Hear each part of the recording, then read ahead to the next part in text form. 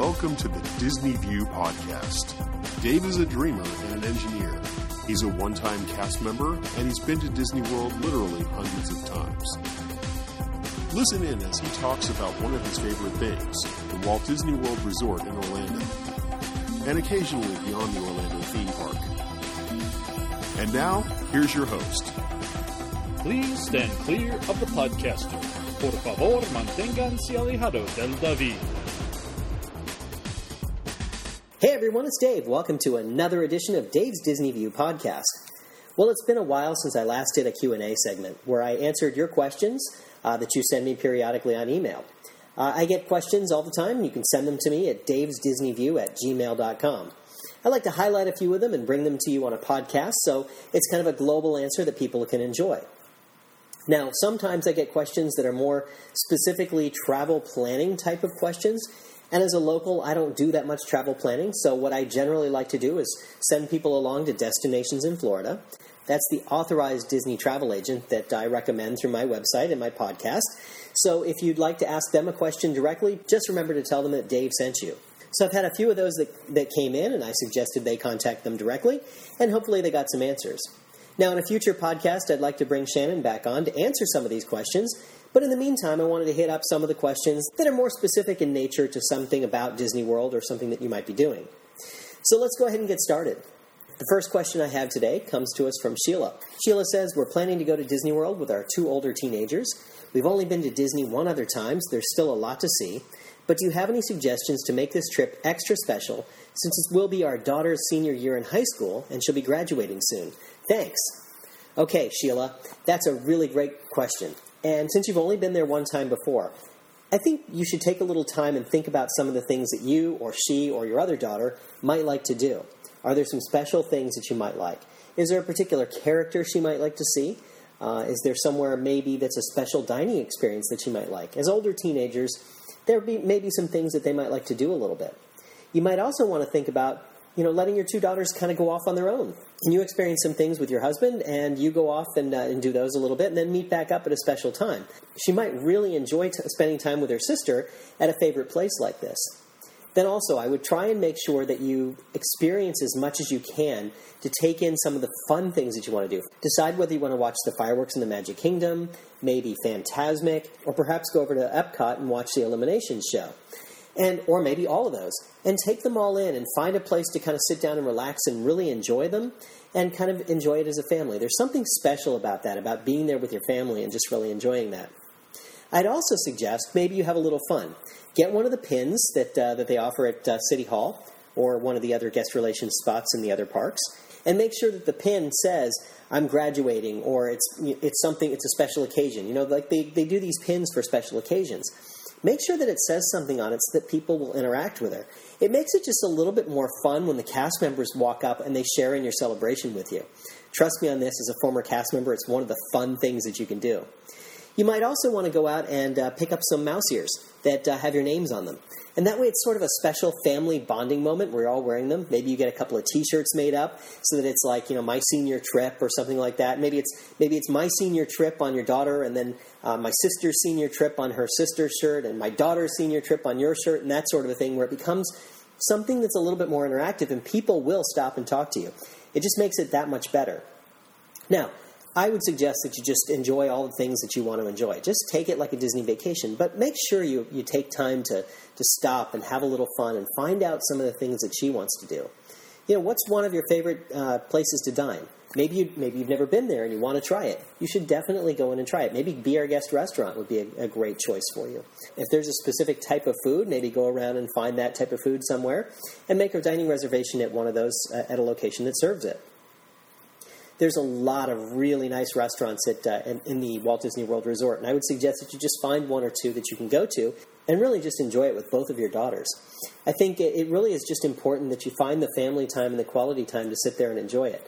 I might also suggest that if you're planning on staying on property, pick a hotel that's really themed to something that you're really interested in. So maybe she's a fan of one of the Disney animated movies, and that would be a great opportunity to stay maybe at the Art of Animation Resort, or maybe you stay at one of the deluxe resorts.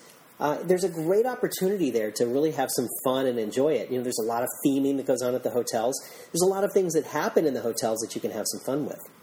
But by all means, just have fun. Don't stress too much about it. Just relax, enjoy yourselves, and just go out there and have some fun. I mean, it's a great time to go out there and just really enjoy it. And like I said, with a button or a shirt or something like that, you can really get engaged with other people and really make it a lot of fun. You might also want to think about picking up a couple of collector pins, some of the pins that you would pin trade normally. They have some for graduation and some other special occasions like that. You might want to think about picking up a couple of those and maybe doing a little pin trading while you're there. Something fun and interactive that just makes it really exciting. Oh, and by the way, if you do make a dining reservation, make sure you tell them it's your daughter's special day, that she's graduating from high school soon. It's her special day, and I guarantee you the cast members in that dining establishment will do everything in their power to make it fun for her. So really, just go out there, make sure that everyone knows when you make your dining reservations, when you make your hotel reservations, when you check in, make sure you have some fun things that you can do. She'll love it, and she'll remember it for a lifetime, and so will you. The next question comes from Maria. Maria says, we bought a package, and it includes 2 mini golf vouchers with it. We're looking at playing some mini golf on our trip, and I have a couple of questions. Can we walk from the Fantasia Golf Course to the Flying Fish Cafe? If we go to the Winter and Summerland, is it $12 to play both, or is it $12 and for just one of the two? Do you think it'd be really crowded in late January, and how many people really do mini golf in the winter? Okay, let's try and break these down a little bit. Where the Fantasia mini golf course is very near the boardwalk area. So you can absolutely walk from the Fantasia mini golf over to the Flying Fish Cafe. You can walk over the boardwalk from there. The distances in that area really aren't that great. It's an easy walk. Now, you do have to cross a street at one point, but it's really not that hard. Just follow the signs or ask a cast member, and they'll point you in that direction. Of course, bus transportation is also available should you need it. Now, as far as paying the greens fee at the mini golf courses, it is $12 for each course. Now, as you've correctly identified, the Fantasia mini golf is a single mini golf course. Now, the other 2 courses are actually next to Blizzard Beach, and they're contained together. So it's the Winter Summerland courses, and there are actually 2 mini golf courses there. One is a very winter-themed course, and the other one is sort of a, hey, it's summer in the winter town kind of course. And they're independent courses. There are actually, if you look at the big picture, there are 3 mini golf courses on Disney properties. That's the Fantasia, the Winter, Summerland, and then the Summer. And each one has an admission fee to it. Now, the good news is, if you play one course and then the same day play a second course, you get 50% off on the second course. So it does work out to your advantage just a little bit to go ahead and play both if you want to, because you can play both for $18, which is a pretty good deal, actually, if you think about it. Now, as far as the crowd levels, the crowd levels in January start to taper off as soon as the new year hits. It really tapers off until you get to about President's Day weekend, and the crowds are a lot less around all of the activities in the Walt Disney World Resort. That includes the theme parks, and it also includes the mini golf courses. The other cool thing about the mini golf courses is that they sort of stagger the start times for everybody. So you pay for the course, and then they give you a sheet, and they ask for your name.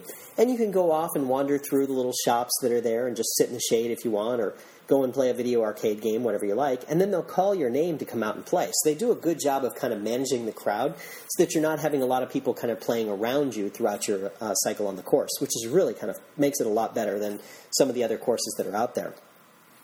So you can definitely take advantage of that. And if they're not crowded, you'll wait a minute or two before you go on the course, and they may just tell you to go ahead and step out there. If they are crowded, they'll let you know that when you first get there and give you an idea of what the wait time would look like. So it's kind of nice the way they take care of it, and they actually try to, like I said, they stagger people in there, so it makes it a heck of a lot easier to play, and it feels less rushed. So I hope that answered your question. The next question I have comes from Jesse. We're planning to attend the Hoop-Dee-Doo musical review on the night we arrive in September of 2013. We've looked into it a little bit, and we've decided to drive our own car from the resort that night instead of trying to catch a bus to one of the parks and then transferring to Fort Wilderness, only to have to transfer buses again on the way home after a long night. However, we've only been to Disney once as adults, and we use the buses. I would have no clue how to get anywhere driving in my car. Is there a map of the entire Disney property available? I've searched online but can't find anything. Well, the good news is, first of all, there are a couple of maps available online. And I will put one in my show notes so that you have it. I'll put a link to it, so anyone's welcome to take a copy of it. It's an overall map of the entirety of the Walt Disney World property. Of course, Google Maps is also available if you want to go out there and just look at the maps for the Disney property. And I actually find that kind of fun. It's a little whim once in a while to go out there and just look at the Disney property and look at Spaceship Earth from the top. It's kind of a fun way to look at the parks. So you can certainly do that and use that to your advantage, and all the streets are named. The other thing to keep in mind is Disney is marvelous at keeping track of all the street names and giving you arrows to point to exactly where you need to go. So as you're driving along, if you've ever noticed this while you're riding on the bus, you'll see a sign that says Magic Kingdom, right lanes. And then you're going along a little bit later, it says Magic Kingdom this way, and it takes you out that way. But what happens if you miss the Magic Kingdom? Well, guess what? There's another set of signs that'll come up in a little while that'll tell you how to get back to the Magic Kingdom. They're really good at keeping you on pace and making sure that you know how to get to where you're going. It's a really tremendous thing they do. It's not like driving in most cities where it's kind of like, I feel stressed about trying to get from point A to point B, because it's really different, and they do a very good job of keeping people who really aren't familiar with the area going in the right direction and getting to where they need to go. So you can certainly do that and just follow the signage. It's actually very easy to just follow the signs and get right to where you want to go. And then just generally, remember that the Fort Wilderness Campground is kind of near the entrance to the Magic Kingdom. There's a turnoff you go through to actually go to the Fort Wilderness Campground. So you just you go through there, and it's actually fairly easy. But just kind of remember that in terms of context about where you are. And then to get back to your resort, similarly, there's a lot of signs that take you to the hotel. I'd also recommend, if you're prone to getting lost easily, pick up a GPS for your car. Or use your phone. If you have a smartphone, you can use the GPS in the smartphone. And either way, it'll help you to get to exactly where you want to go and get you back on track. A lot of them have the street names in there and make it fairly easy to get around.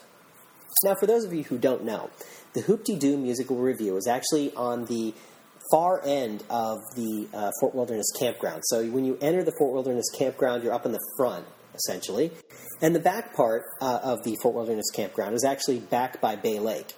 And the Hoop-Dee-Doo Musical Revue is actually in the Pioneer Hall that's back by the Bay Lake. So you have to get from the front to the back, and you can't drive your car straight through. They don't let you do that. There's only a limited amount of parking in the back. You can always ask at the gate. But if you can't do that, what you can do is park up in the front of the Fort Wilderness Campgrounds. There's a number of parking spaces up there.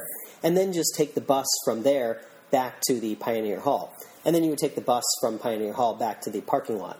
It's not a huge deal. It's one little bus trip you take, and it makes it a little bit easier. You can also walk through the entirety of Fort Wilderness, but it is a little long, and I don't recommend doing that necessarily. If you have the ability to take another option, one way you could get to the Fort Wilderness Campground is by boat. So you can come from the Magic Kingdom or from the Contemporary Resort, or actually I believe there's also launches that come from the Polynesian and the Grand Floridian as well. And you'll come across, and they'll pull up to the dock in the back part of Fort Wilderness, very near Pioneer Hall. So if it's possible for you to take the boat over, that's actually a fairly easy way to get there, and you'll get there pretty quickly. Allow for a little bit of time in transit, as always, but it's a little bit easier, and then you don't have to do two modes of transportation to get there. So it's something to think about depending on where you're staying and what you're doing. Okay, our next question comes from Robert. Do you know anything about FastPass Plus and how it will work? I'll be down in the world in February and wondered how it might benefit or hurt me. I haven't decided whether to stay on property yet or if this will impact my decision. Okay, Robert, that's a really good question, and FastPass Plus is something that's still being developed and implemented.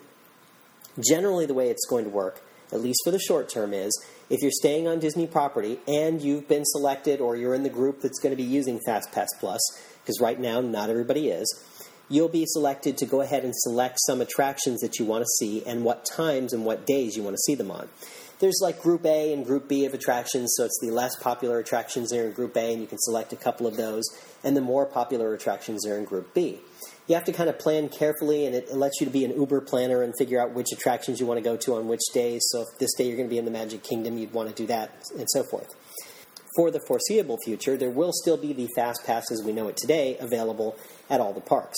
Now, that could change in the future. I'm not sure if that will or not, but it certainly could change in the future. Now, what will happen is sometimes, as they add more people to this FastPass Plus system and they let more people take advantage of it, there will be smaller and smaller windows for you to get a Fast Pass and be able to come back and take the attraction on at that time.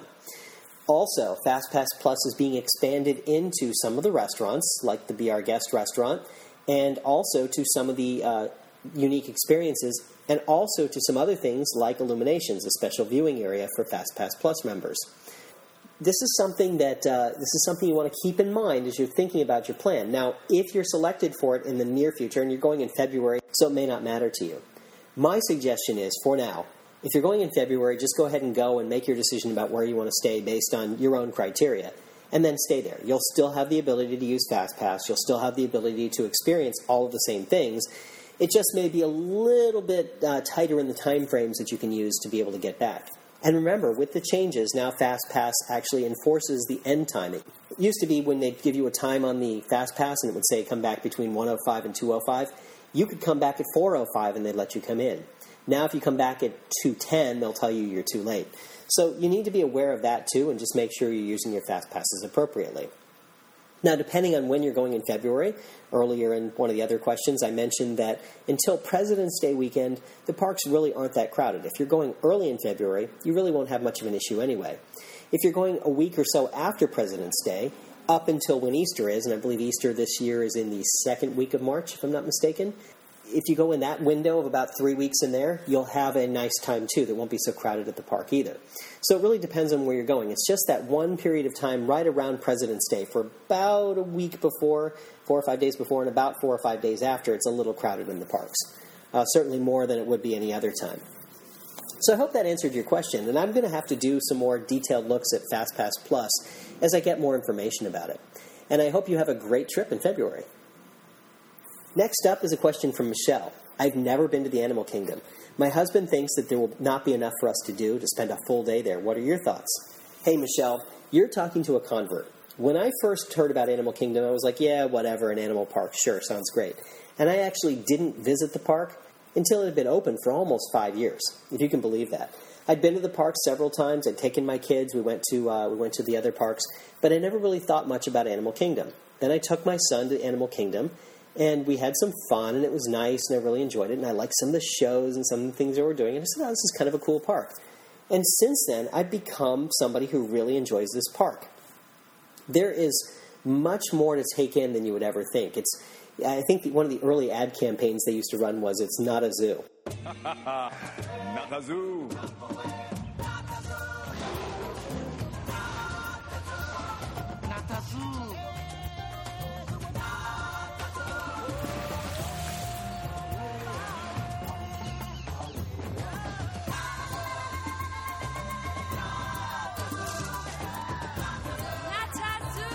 Disney's Animal Kingdom. It's many, many things. But remember, it's not a zoo! Because that was the impression people had, that it was a zoo. And it really isn't. There's a sort of a zoo aspect to some portions of it, but there's a lot of different things to do there. And it's really kind of a fun park to go to. Now, remember that it traditionally keeps shorter hours than, say, the Magic Kingdom or Epcot or even the studios. You know, typically during the summertime, they're open no later than 7, and during the winter, it's no later than 6. So there's really kind of a tighter time frame to see everything. So you're only there for, 8 or 9 hours would be a full day. Now, if you have a park hopper, that's no problem. You can head over to one of the other parks afterward. But I recommend spending some time there. Walk around, check it out, look at the different things there are. There's several thrill rides there. The Kilimanjaro Safaris is a lot of fun. Expedition Everest is really cool. The Cali River Rapids is a lot of fun. And then some of the shows are just tremendous. So if you walk over and you see the Festival of the Lion King, I love that show. I think it is just fantastic. I think it's one of the greatest shows. Just the way it's all put together and some of the thoughts that go into it. It's the Lion King story, but with a lot of high action in it. It's almost a Cirque du Soleil type show. And then you don't want to miss the Finding Nemo the musical. That is really a spectacular show. It's really well thought out in terms of what they do.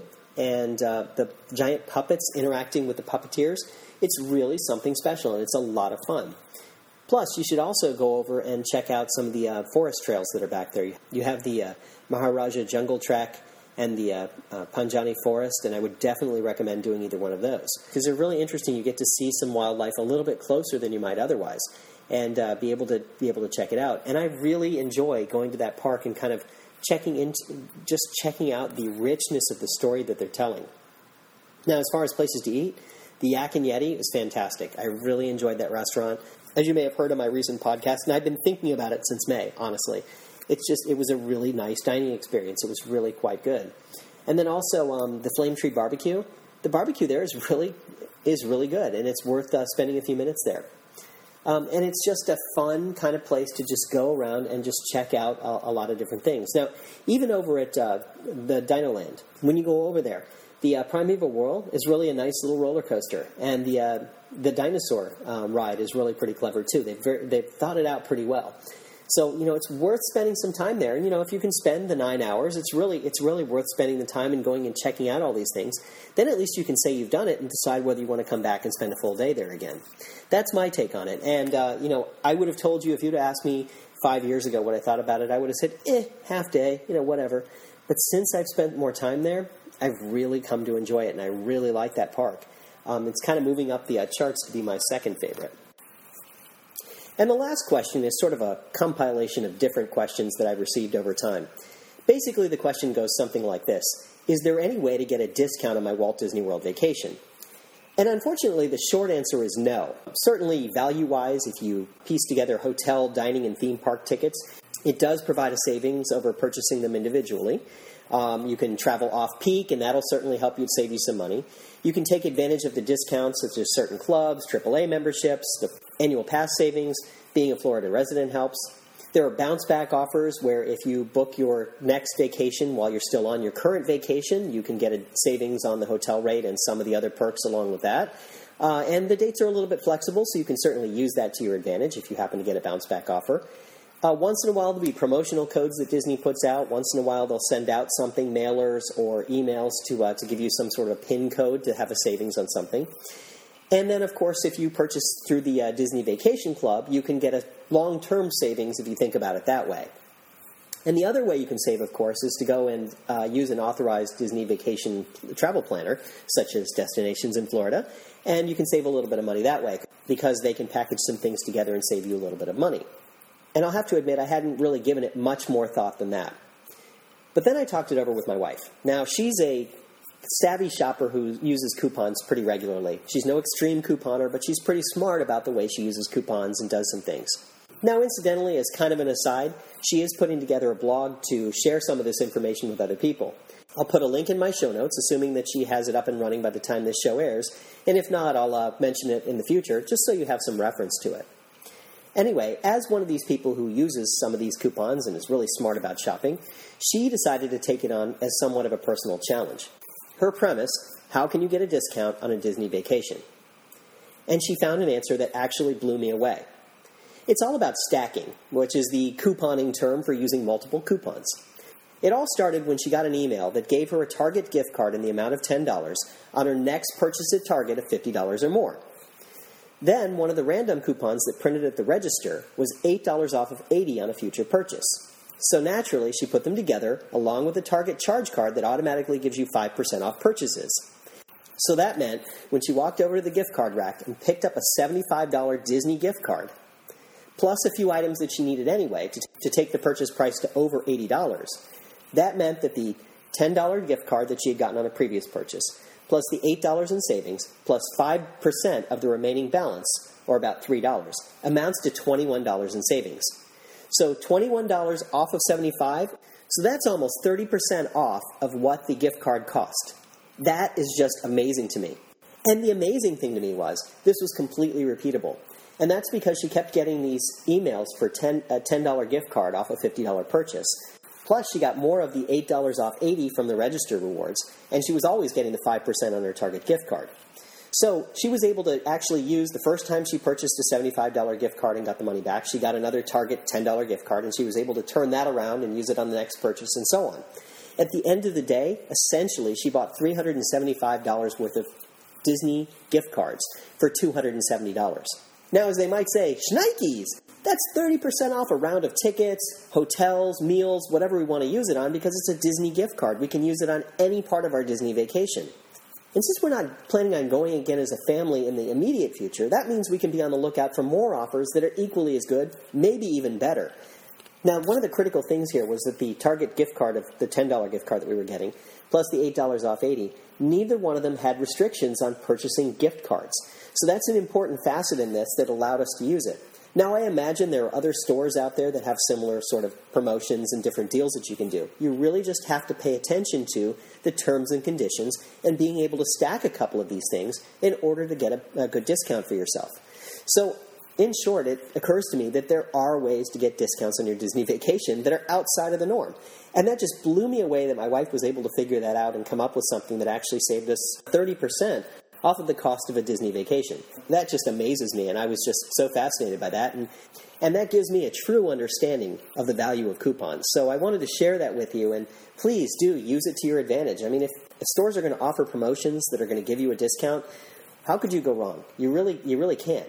It's just amazing to me that that's out there and available, and most people don't take advantage of it. So that's our little secret. Shh, don't tell anybody. Well, that's all the questions I have for this week. Now, before I let you go, I wanted to remind you that I have 2 iPhone apps that are available that are Disney-related.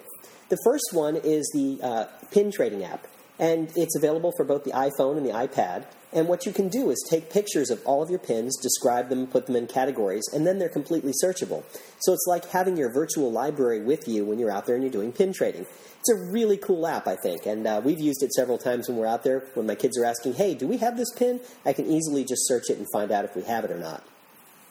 It's available in the iTunes Store for 99 cents, and I'll put a link to it in my show notes if you're interested. The other one is my Hidden Mickeys app. And I actually have a Hidden Mickeys app that's for the iPhone and another one that's for the iPad, based on the real estate. Each one is 99 cents also, but it's a community-supported app that allows you to see and share Hidden Mickeys around the parks. So if you see one that you say, hey, I don't remember seeing this one in the database, take a picture of it and you can add it to the database. I have a small group of editors that go through and just verify the content that's out there and help position things differently if maybe somebody missed it or put it in the wrong location or something like that. So we keep it up to date. But Hidden Mickeys, to me, are a lot of fun to find. It's just one of those things that's an enjoyable thing to do while you're out in the parks. And for only $1, how could you go wrong? I'm planning on making a few enhancements to the app in the near future. So if you have any suggestions on things you'd like to see in it, please do let me know. And that is it for this week. I hope you've enjoyed this podcast, and remember to keep those questions coming. It's davesdisneyview@gmail.com. I'm always happy to answer questions about Disney. It's just fun. This is something fun that I enjoy, I'm passionate about. Look, this is just a labor of love in a sense, where I'm just out there and doing this because it's really a lot of fun. So that's it for this week. Remember, if we can dream it, we really can do it. Bye now. Thank you for tuning in to the Disney View podcast. Show notes can be found on DisneyWorldPodcast.net. Looking to do some travel planning? Want to find an authorized Disney vacation planner? You should visit Destinations in Florida. Original music you hear in this podcast is courtesy of Sound On Music. You can find his music at ReverbNation.com/sounda. Our thanks also go to Doug for his continued contributions to the show.